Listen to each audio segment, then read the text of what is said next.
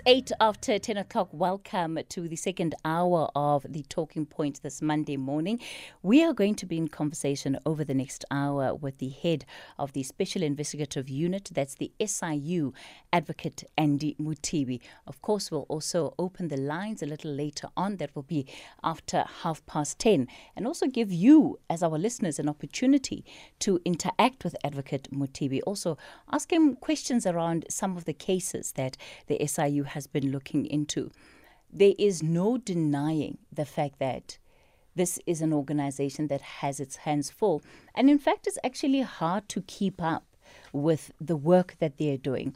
Advocate Mothibi, good morning to you. Thank you so much for coming to the studio today. No, good morning, Kathy, and thank you for inviting us to the studio, and good morning to the listeners.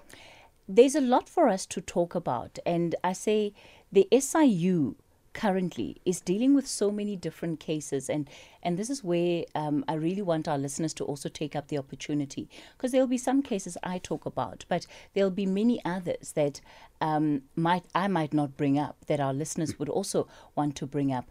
You have 67 active proclamations currently. What does that mean? Right, as you know that for SIU to formally commence investigation, the SIU requires a proclamation from the President. So what we do is once we receive the allegations from members of the public or state departments, we then process those proclamations to the President, and if he's satisfied that it meets the required legislative requirements, then he signs off. So up to as at the end of March this year, when we did an analysis, we've actually seen a growth in proclamations of more than 100%. And that really says that there's a lot more allegations being reported. So as we speak, there are quite a number of proclamations still under process towards the President's office. But at the moment, the current ones, those that have been signed already, are about 67, as you say. And it means just one proclamation. For example, the Eskom proclamation, if I make that example, it will have various focus areas, because the latest one, for example, that was signed by the President in 2022, late 2022, authorizes SIU to look at almost all the power stations. So you can imagine the kind of work that will be executed under that one proclamation, right? If you take, for example, the University of Fort Hare proclamation, there's a number of focus areas under that proclamation. If you take NSFAS, there's a number of focus areas. So I'm just saying... Lotteries? It's if you take lotteries, yes. Almost more than 1,000 NPOs that we have looked at the moment, and still more to look at. So the 67 is just really the number of proclamations, but under each proclamation there will be a number of investigations. How many are still sitting on the President's desk that have been processed from your side that you're waiting for the President to sign off on? At last count, we had about 25 or so. And remember, the process starts with SIU, and then it goes first to the Minister of Justice, because by law, every proclamation has to be co-signed by the Minister of Justice. So they go there first, and then go to the President's office. And at each area, if they go to the minister, they get reviewed against the law, right? And then it takes a bit of a while. They go to the President, they get reviewed against the law again before the President signs. So, yeah, so there's quite a number of... So the general then wait time between the SIU sending through this proclamation versus when it has been signed and co-signed by the Justice Minister and the President, what's the wait time that you're looking at there? Right, I'm glad you asked that question. Shortly when we really started with our new strategy about 5 years ago or so, or 6, amongst others, we realized that we needed to get to that timeline because we needed to explain to the whistleblowers. You know, I have reported this matter. They would say, how long do I still have to wait and all of that. So at that time, we got into conversation with the Department of Justice and the Presidency, and we engaged and got into a memorandum of understanding just for that to assist us in this progress. So we've got timelines within which they should be at the Minister of Justice and the timelines within which they would be at the Presidency. And cumulatively, we're looking at about 31 days or so. All right. Yeah. So it's not taking as long as it used to then to have these proclamations signed. Not at all. And you haven't experienced challenges with what you have put forward on the President's desk and having that being followed up. Not at all. Not at all. We work closely with the President's team that reviews the proclamations. If they need to just understand few legislative issues, we respond quite quickly, and we see that process unfolding. Let me begin with what you've started off with, the elephant in the room, as some may describe it. Eskom. Right. Advocate Mothibi, what is happening at Eskom? Right. Kathy, I think as the public would probably have picked up, over the last few months or years, that, corruption, if I were to start there, corruption is quite endemic at Eskom, and I think it's public record. The SIU started investigating there. Way back, the proclamation that I saw that was issued before my time was in about 2012, thereabout, and the report was issued. And in that proclamation was to investigate some of the current issues that we are still dealing with at the moment, coal transportation and a whole lot of other conflict of interest and so on. So we are faced with a situation where we really have to decisively, deal with the maladministration, the corruption, and the malpractice and the issues of conflict of interest. You've got, at last count in our current investigation, we've referred about 5,464 employees to management for having failed to declare their interest in entities that could be doing business with Eskom. And as you would know, that this conflict of interest, look, it finds presence across government, but then ordinarily it becomes a base on which, these other corrupt activities would follow. Because if I'm an individual doing business or a member of an entity doing business with Eskom in my business area, I am many chances are that that entity would find favor against other entities and so on. And we've seen that happen. So just to respond to your question, over and above some of the technical issues that government is dealing with, the Minister of Electricity is seized with that. But there is this area which requires all of us across the law enforcement agencies to deal with it and deal with it decisively. There's some results that we have reached as SIU, and of course with other law enforcement agencies, and I can go through that if time permits. But we really need to see a drive decisively to bring consequence management. And these 5,564 employees are still currently in Eskom? There are some who are still currently in Eskom. Some action has been taken against them. But really, those that action has been taken against, on a percentage-wise, I would say probably 10%. Oh, that's nothing. We need to see more action. We need to see more action in that regard so that they are dealt with, and if need be, taken out of Eskom, because you don't need those kind of people there.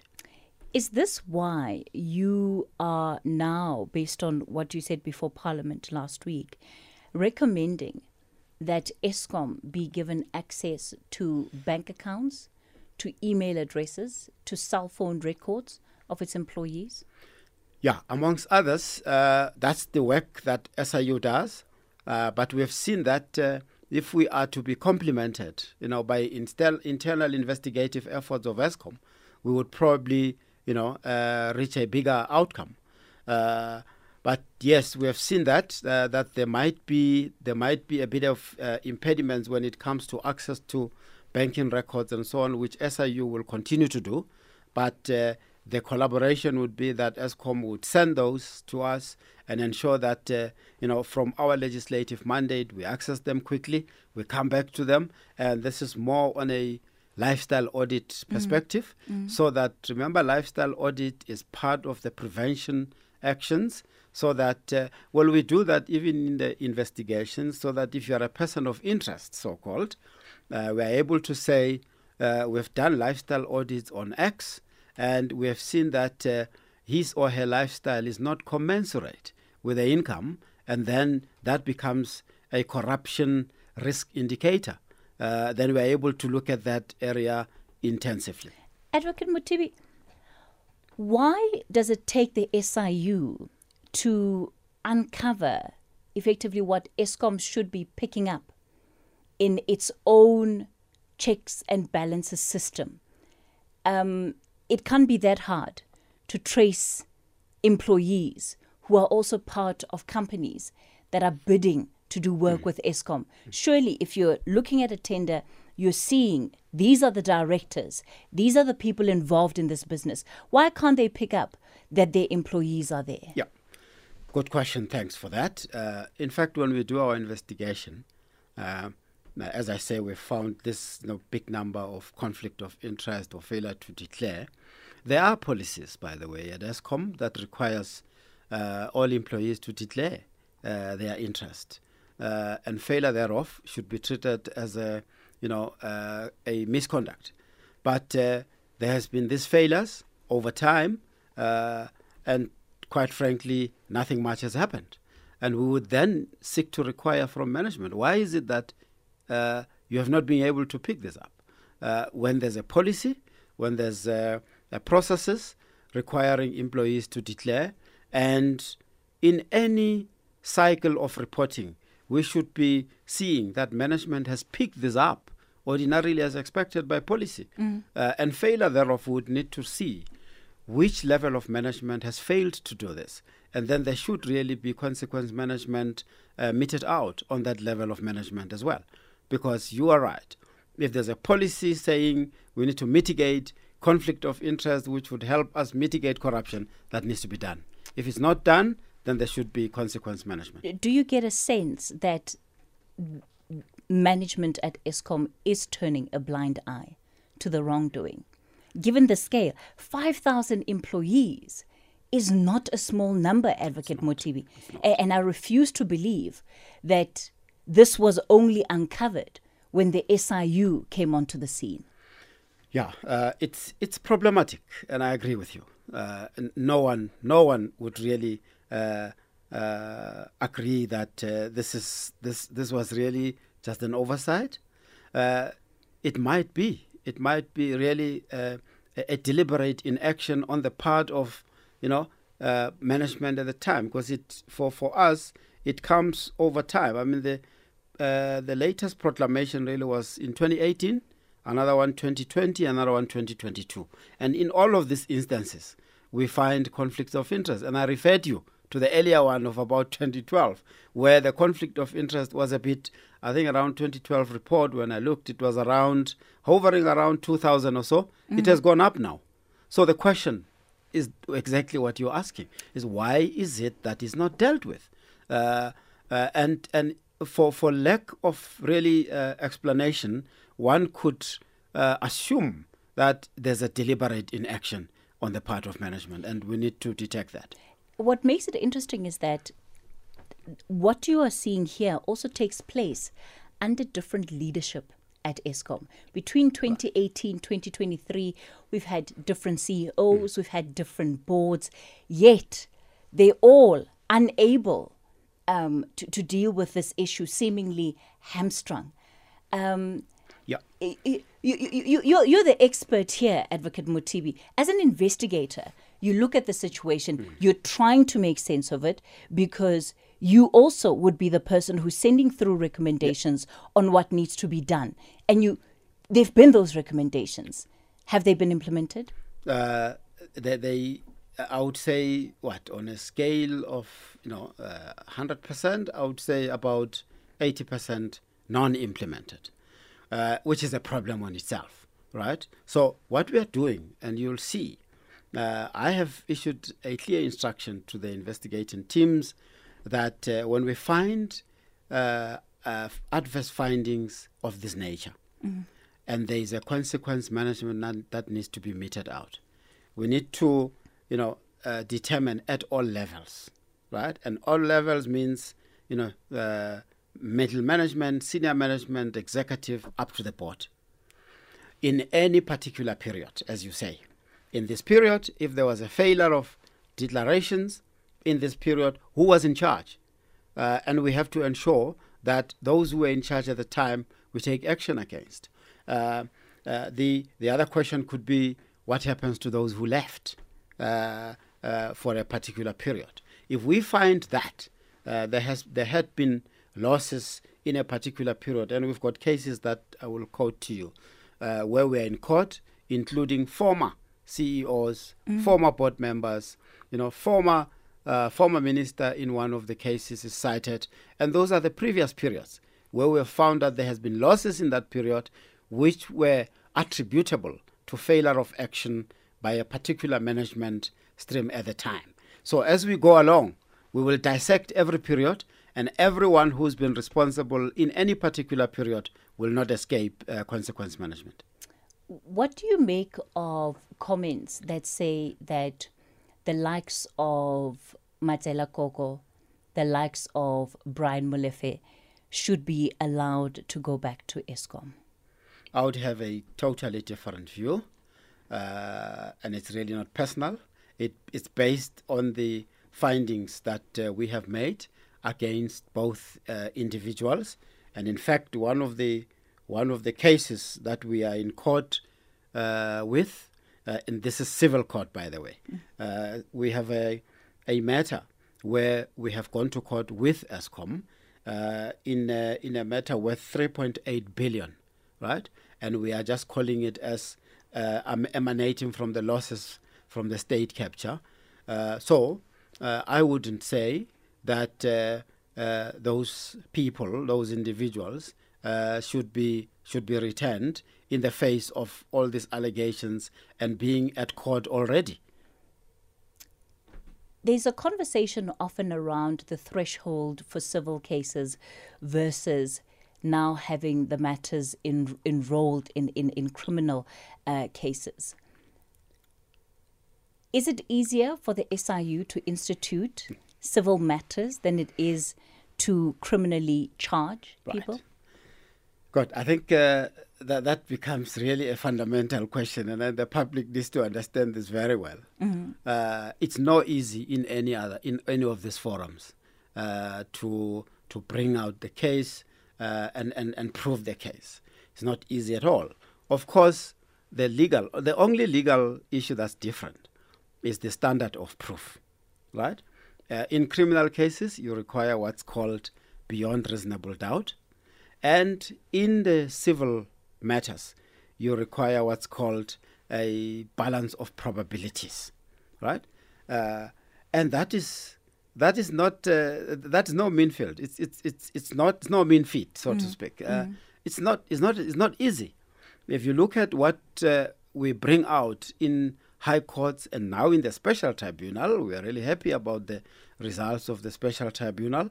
We are required to prove our cases, as they say, on a balance of probabilities, but we have to prove each and every fact that we allege, right? You could actually even say the way we do it is that we need to eliminate any doubt, even if it's in the civil case. So the only difference is that legally the standard of proof is different, but the effort level is the same. Why do you think there is then this attempt to almost reduce what is happening in the civil courts and in civil matters? Yeah, I think it's popular speak. Those who are really ignorant in terms of what happens in these matters, reducing it, I think it's unfair.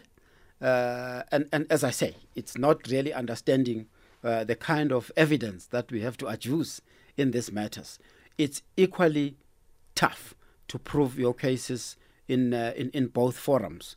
Of course, as we say, the standard of proof is different. But when we say we have to prove that a specific procurement contract was entered into irregularly and has to be cancelled, it's not an easy matter, that, because the prejudice and the consequences it has, it's quite massive.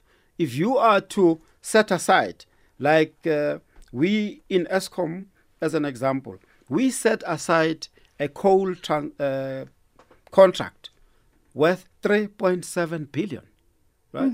And setting aside that contract has got consequences on individuals and companies, and would result even in others losing employment. So you can't, being a legal practitioner, just approach that on a laissez-faire approach, saying it's easy to deal with civil matter. The judges take similar seriousness on both areas. We're in conversation with Advocate Andy Mothibi. He is the head of the Special Investigative Unit. When we come back, we'll wrap up on the issue of Eskom and that, pesky intelligence report that we are now dealing with, where Eskom is concerned. We'll also be taking your questions, of course, for Advocate Mothibi. Yes. The number to dial 086 000 2032. You can start dialing now so that when we open the lines, you're first in the queue on the WhatsApp line 0614 104 107. I'm seeing plenty of your voice notes coming through for Advocate Mothibi. We're going to try and make as much time for that as possible. It's now 10:30, time for the latest news headlines. The Talking Point with Kathy Motlatlana. Weekdays, 9 a.m. till midday. We're in conversation with the SIU head, Advocate Andy Mothibi. We've been speaking about a number of issues, the work that they've been doing, some of their active proclamations, a huge chunk of it really centering around Eskom, because that is honestly one of the big cases that they're confronted with. In fact, I think every other time that you're before Parliament, you're being called to answer on Eskom. Tell us about this intelligence gathering exercise at Eskom. What is wrong with what has happened? We've heard about the fact that there was this intelligence report commissioned by the CEO and who has been involved in it. What's wrong with what happened? Right. Kathy, thanks for that question.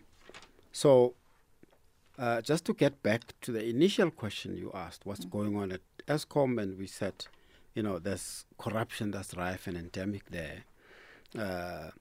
We need to also just indicate that, the time at which, SIU has been investigating there, we've really picked up a whole lot. And that's why we are able to say our observation is that, corruption is endemic. And there's been quite a number of findings that we have made and a number of recoveries.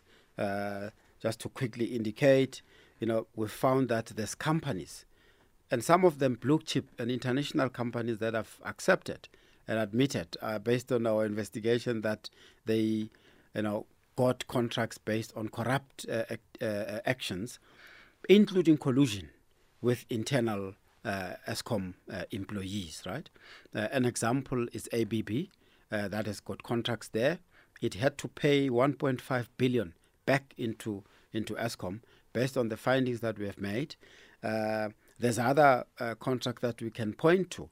Now, based on that, the then CEO, as he explains, that he found that there's corruption, and he needed to gather some intelligence, right? As he says, he needed to gather that intelligence so that it can point to areas where there's corrupt activities. So while that is it's sort of an acceptable base to be worried as a CEO that there's corruption going on, and you would need to get on top of it and get it acted upon, we believe he might have gone around it the wrong way, because gathering intelligence is the is the preview and the single preview or domain, I would say, of the state security agency, right? So there are laws that are applicable in terms of gathering intelligence and so on. So, but anyway, that part it's sort of being investigated at the moment. We are going to get to the bottom of how is it that was done. We raised certain questions at Parliament in terms of why did it become necessary, as he said, who did the investigation? We've seen the public reports. Who paid for that investigation? We've seen public reports. Where is the report? Nobody seems to know where the report is. The board doesn't have it. The executive doesn't have the report. So if it was a report which was done to benefit Eskom, by now I would expect... Do you have the report? We don't have the report as SIU. We don't have the report. We've called for it from Eskom, and that's why we became aware that Eskom doesn't have it. So we will continue to look for that report. As we said at the last sitting of Parliament, that even if we have to use the legislative powers like subpoena and so on, we will have to do that because we believe that possibly the contents of that report can enable and assist our investigation. So, but to your question, we believe that although the basis may probably have been prudent to look into information, but the way he went around it, it's wrong, I would say. The reflection there is that you have a CEO heading up an institution, endemic corruption, and being let down by the investigative bodies of the country. And there is this deep sense of mistrust in terms of what happens if we leave only the police to investigate, because there's some players there that could well be involved. So given that as the context, do you think it still wasn't justified for him to have gone about it in that way? Look, I think there's a sense of that from what we pick up from the sentiments of the former CEO. But still, I mean, if he was not satisfied with the law enforcement agencies, it came up clearly at the last sitting that he had issues with the SAPS and I think the Hawks as well. But I am still of the view, and we are still of the view that that really shouldn't have taken him to take those measures of doing what should be done by SSA. What best should have really been done is to escalate these matters. And we know that he says he spoke to certain individuals, and Scopa is busy gathering information around who did he really speak to. Have you tried to get in touch with him? We have. After his interview with ENCA, I specifically instructed the team to reach out to him so that firstly we could hear and understand what his allegations are about and why is it that he did not report them when we had so many meetings with him. During the investigations, we would do that. And number two, just to get, an affidavit or so from him, and then we can take forward that. They reached forward to him on his cell phone number that they had, but there was no response. Let's talk about PRASA and the potential that he could well be charged under PRASA. Yes, there is a potential, and as you might have followed up, that I think DPCI, the Hawks, are investigating that matter.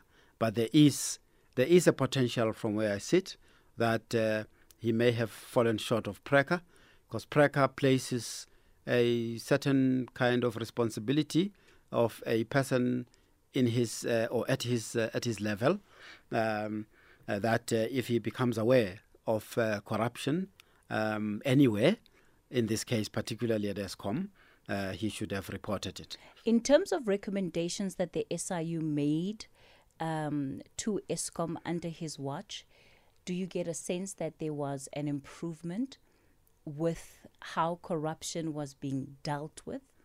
Look, I think I should really be positive on that, to his credit. We have seen quite a number of our recommendations being acted upon, particularly those that we have referred for disciplinary action. We've seen matters being acted upon. So those systemic recommendations, remember, part of our mandate is to look at the weaknesses in the system and make recommendations on how the system can be improved. We've seen that management was receptive, and we had started working with them to improve. An example is the recommendations we made around the testing of coal, because this issue around coal, we've made a finding around it that the manner in which coal is transported is vulnerable to corruption and possibly being interfered with. Because you have heard, I think the Minister of Police and Minister Gordon also mentioned that there's instances where Eskom has found that coal was mixed with stones and all of that. We have made similar findings, and we have recommended to Eskom and said, when coal is delivered, they should look at a mechanism of testing the coal on arrival. And look, I mean, this is probably massive, because Eskom receives tons and tons of coal in any particular day. But it's incumbent on them to ensure that contractually they ensure that they receive what they ordered. But these are some of the problems. But to your point, we have seen some of the action really been taken at the time, and we were really pleased around consequence management. But we need to see more of that, because it is really only through ensuring that there's consequence management, and in its wider sense, not only discipline. We need to see consequence management on, say, prosecution. We need to see consequence management on civil litigation and recoveries. So we've recovered quite a number of properties and monies, but as people would say, you would recover assets and money from these people, but they will stay free in the streets and not be jailed. So we need to see that other aspect also kick in. That lands at the door of the NPA. And maybe even the Hawks in terms of some of the investigations that still need to be completed. Is the NPA the weakest link in this chain? Because we have to understand it as a chain of these different entities that work together. We need to see, this system work well. Is right? the NPA working? So, as I say, look, maybe not to take much of your time. In 2017 already, we raised a point when we looked at our new strategy that placed premium on the impact of our work, right? We said our work will not make impact if all of these referrals are not acted upon, including referrals to NPA, right? So we got into an MOU and we started seeing some improvement. We've got a revised MOU now. So I wouldn't say sort of a weakest... How many referrals have you made to the NPA?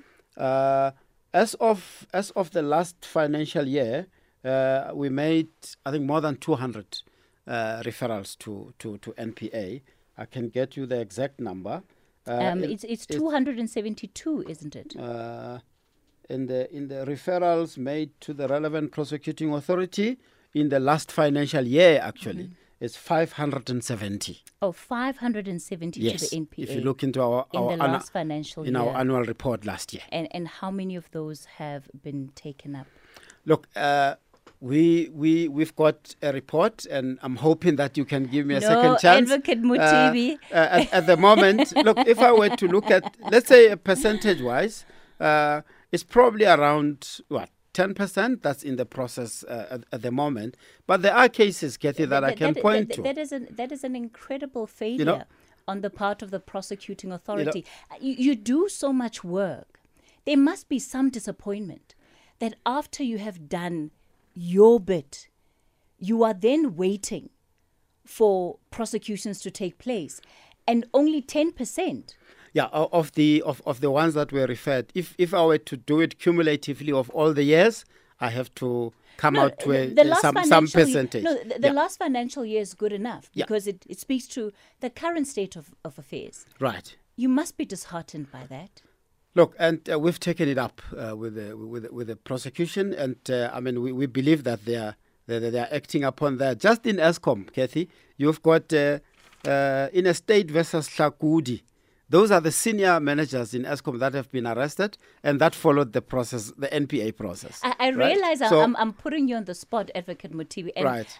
I'm being deliberate about it because when people look at the criminal justice system, they see one thing. Yeah. They don't see the breakdown in institutions. Indeed. So you could well be doing what you need to do. But if your neighbors on the other side of the road at the NPA or the Hawks are not pulling their weight, it then becomes a reflection of all of these entities altogether. So people don't separate and say the SIU is not working. They say our criminal justice system is not working. No, very true. Very true. And that is why, as I would say, law enforcement agencies, including NPA, we meet collectively in the Fusion Center that you may be aware of, and at the Anti-Corruption Task Team, we believe that we really need to put the hand to the shoulder, as they say, or shoulder to the wheel, and make sure that all of us bring our part. Let me go to the phone lines. Terry, you're in Cape Town. Good morning. Good morning, Kathy. Welcome back, and good morning to the listeners. Kathy, thank you so much. This is a long-awaited interview that you're having. Good morning, Advocate Andy Mothibi. Good morning. Advocate Mothibi, I've got a platter for you and a table that's overflowing. I wish to lodge a complaint directly to you because I can't get hold of you via email, etc., etc. I'm meaning you personally as the head of SIU. I'm lodging a complaint directly to you now against employees of Cape Town of the SIU who sorely neglected to investigate maladministration and of our Eskom bonds and pension monies to date. They have all the relevant evidence. I have all the prima facie evidence I've submitted to them. I've even complained to screening. I've got all the evidence, so we need investigation here into I'm going to repeat myself, the maladministration of our Eskom bonds, which Eskom is the bondholder, and pension monies they're taking on bonds we do not owe to date. All right. And right. Excuse me? Yeah. Terry, I'm going to ask you to pause it there. We'll put you back to the producer so that we can actually get you in touch with the officials from the SIU office. We undertake to really come back to you. If we get your details now, we'll come back to you this afternoon and ensure that we put in place a process to get those allegations looked at. Let me go to Mafikeng. Mbona, good morning. Morning. Yes, I want to ask the advocate there about the farm corruption of 56 farms of 2017. When is that going to be arresting the people who are owning illegally farms? I'm not aware of that matter being investigated by the SIU, Mbona. Advocate Mothibi? Look, we've got matters in the land department and some in the deeds space where land was illegally occupied, and there's been some results announced recently. In Gauteng, there's been those land that has been freezed. But if there are certain other matters that you are really specifically referring to, I would like you to really reach out to us and give us those particulars, and we will continue to look at that. As it was indicated earlier on, you could either leave your details with the producer and then we'll get them, and we undertake and promise to revert to you. Yeah, because I read it from the book, Land Matters. Okay. That's where I get it. Yeah. Yes. All right, Mbona, thanks for the call. Percy in Matlosana, good morning. Morning, Sis Kathy. How are you, and advocate? Morning. Thank you, Sis Kathy, man. The thing is that, man, let me go straight to the land issue. Sis Kathy, where the land owners here in Matlosana, in Fendrodop, in a place called Mabokskralne, and chairperson of the trust. We lost 27 million in our trust. We've got the document, everything, but we don't get the help from SIU. Since we opened the case 2015 until now, we've got everything, the title deed from the land. We are the landowners in that place. Department, they released the report. They say our budget it was 900,000, but the assets that we have in farm, they are more than that. Tractor, buggy, fence, chicken structure that was built, it was worth 18 million, but we can't get help here. All right. If I can just comment, as I said, we've done quite a lengthy and intensive investigations in the land and rural development. Advocate Mothibi, let me do this. Yeah. Sorry to interject there. Okay. I'm going to ask you to pause. I'll give you a chance to conclude that response to Percy after this break. Kathy Motlatlana on SAFM. We continue our conversation with Advocate Andy Mothibi. Your response to Percy? Yes, thank you, Percy, for that question. As I said, SIU did a very lengthy investigation across the country in the land and rural development. Once more, I would really want to get your contacts so that we can look at that investigation and see whether those farms in Matlosane were covered, and if so, how can we give you feedback, and so that we can action those recommendations that we made there. Abakwe in Taung, good morning. Firstly,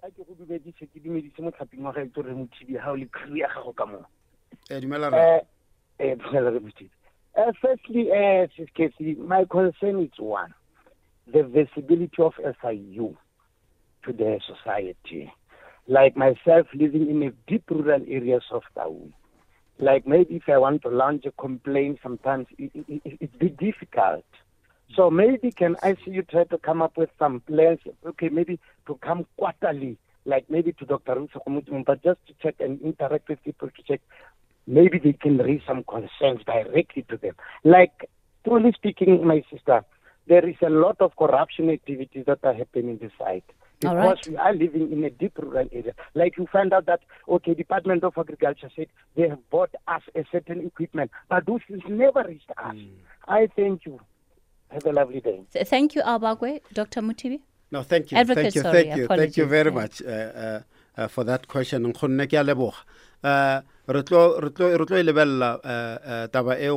will make sure that, because our office that services Taung is it's in Mafikeng, or Maikeng, as you know. But we are busy now with the strategy of ensuring that we gain presence in various areas in the country. We've just established an office in the Northern Cape that will serve, that used to be serviced by Free State. So we will ensure that we increase our presence. Amongst others, what we are also seeking to consider is making technology available, and I know in the rural areas it may not be that easy, but in areas where we really have no presence, we would like to really establish what we would call SIU online, so that you can deposit your allegations and report there, and by the next day you should get feedback in terms of how are they being processed.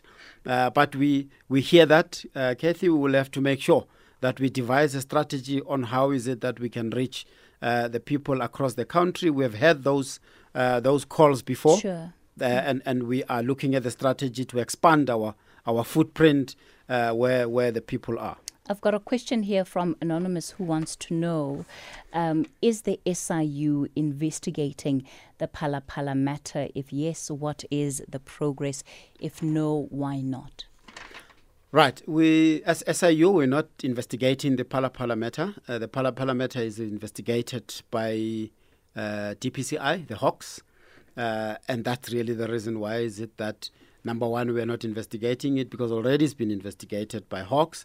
Number two, it's because it doesn't really fall within the legislative prescription of what SIU should really look at. But I mean, along the lines of corruption, yes, you could argue that we should come in, but of course already Hawks is investigating. But there are other cases that the Hawks are investigating that you are also looking Yes, into, right? definitely. So surely the fact that the Hawks is investigating shouldn't be an impediment to the SIU getting involved. Right. Those matters where Hawks already is investigating and we are already investigating is areas where we've got the proclamation already. For example, in Northwest and Free State, you would remember the so-called Buthelezi ambulances. We had proclamations.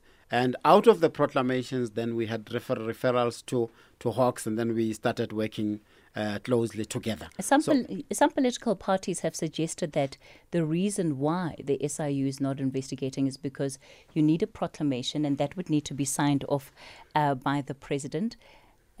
Have you had complaints about this brought to the SIU? Not Phala specifically around Phala. No, we haven't. So none of the political parties have actually lodged matters with you? Relating to Phala? Yes. No, okay. None. Okay. Yes. Would it be complicated, though, if you were ever to try and get a proclamation on this issue? Look, that question keeps sort of coming up in various platforms where we investigate that what happens if there's a need to investigate allegations relating to, a particular president, because you would need his sign-off. We haven't had to deal with that scenario before, but our response is that we need to deal with each and every allegation as it comes our way. And if it's allegations, indicating to, a particular presidency, we'll have to look at processes that could probably bring in Parliament in terms of how is it that we go about investigating that matter. But as I say, this is really speculative. We've never had to deal with that kind of a scenario. Are you satisfied with how the presidency deals with and follows up on the recommendations that you make, particularly those that affect government departments and again that affect state-owned enterprises? In fact, Kathy, that question finds response in what's happening currently at the presidency. And in fact, it started almost a year ago when the president himself became aware that there is inaction in terms of implementing the recommendations of SIU. There is a project at the presidency and a system is in place already. Already the reports have been sent out. The president wants to know what's happening with those recommendations of SIU. I'm sure at another occasion we can present to you what that system looks like, but the presidency is following up and we are part of that project team. We really look forward to all of those who have failed to implement the SIU recommendations doing so or being acted upon in terms of consequence management. What happens beyond the recommendations? I mean, are you looking at a situation where you think more needs to be done, given the fact that some entities and departments simply ignore your recommendations? Look, and I'm glad you're asking that question because some comments have come and say, why is it that the SIU recommendations are not binding like the public protectors ones? We are considering that as part of the legislative amendments, then coin them similar around the peremptory or a binding nature of the recommendations. So, and remember, the binding nature of the public protector recommendations came from the court decisions. So we sort of learning from what we are seeing, because without that, I think we'll continue to struggle with this inaction. But beyond non-implementation at the moment, we want consequence management. People should be acted upon. Advocate Andy Mothibi, thank you so much for your time on the Talking Point this morning. It's just after 11 o'clock. Time for the latest news update. Independent and impartial. This is SAFM News.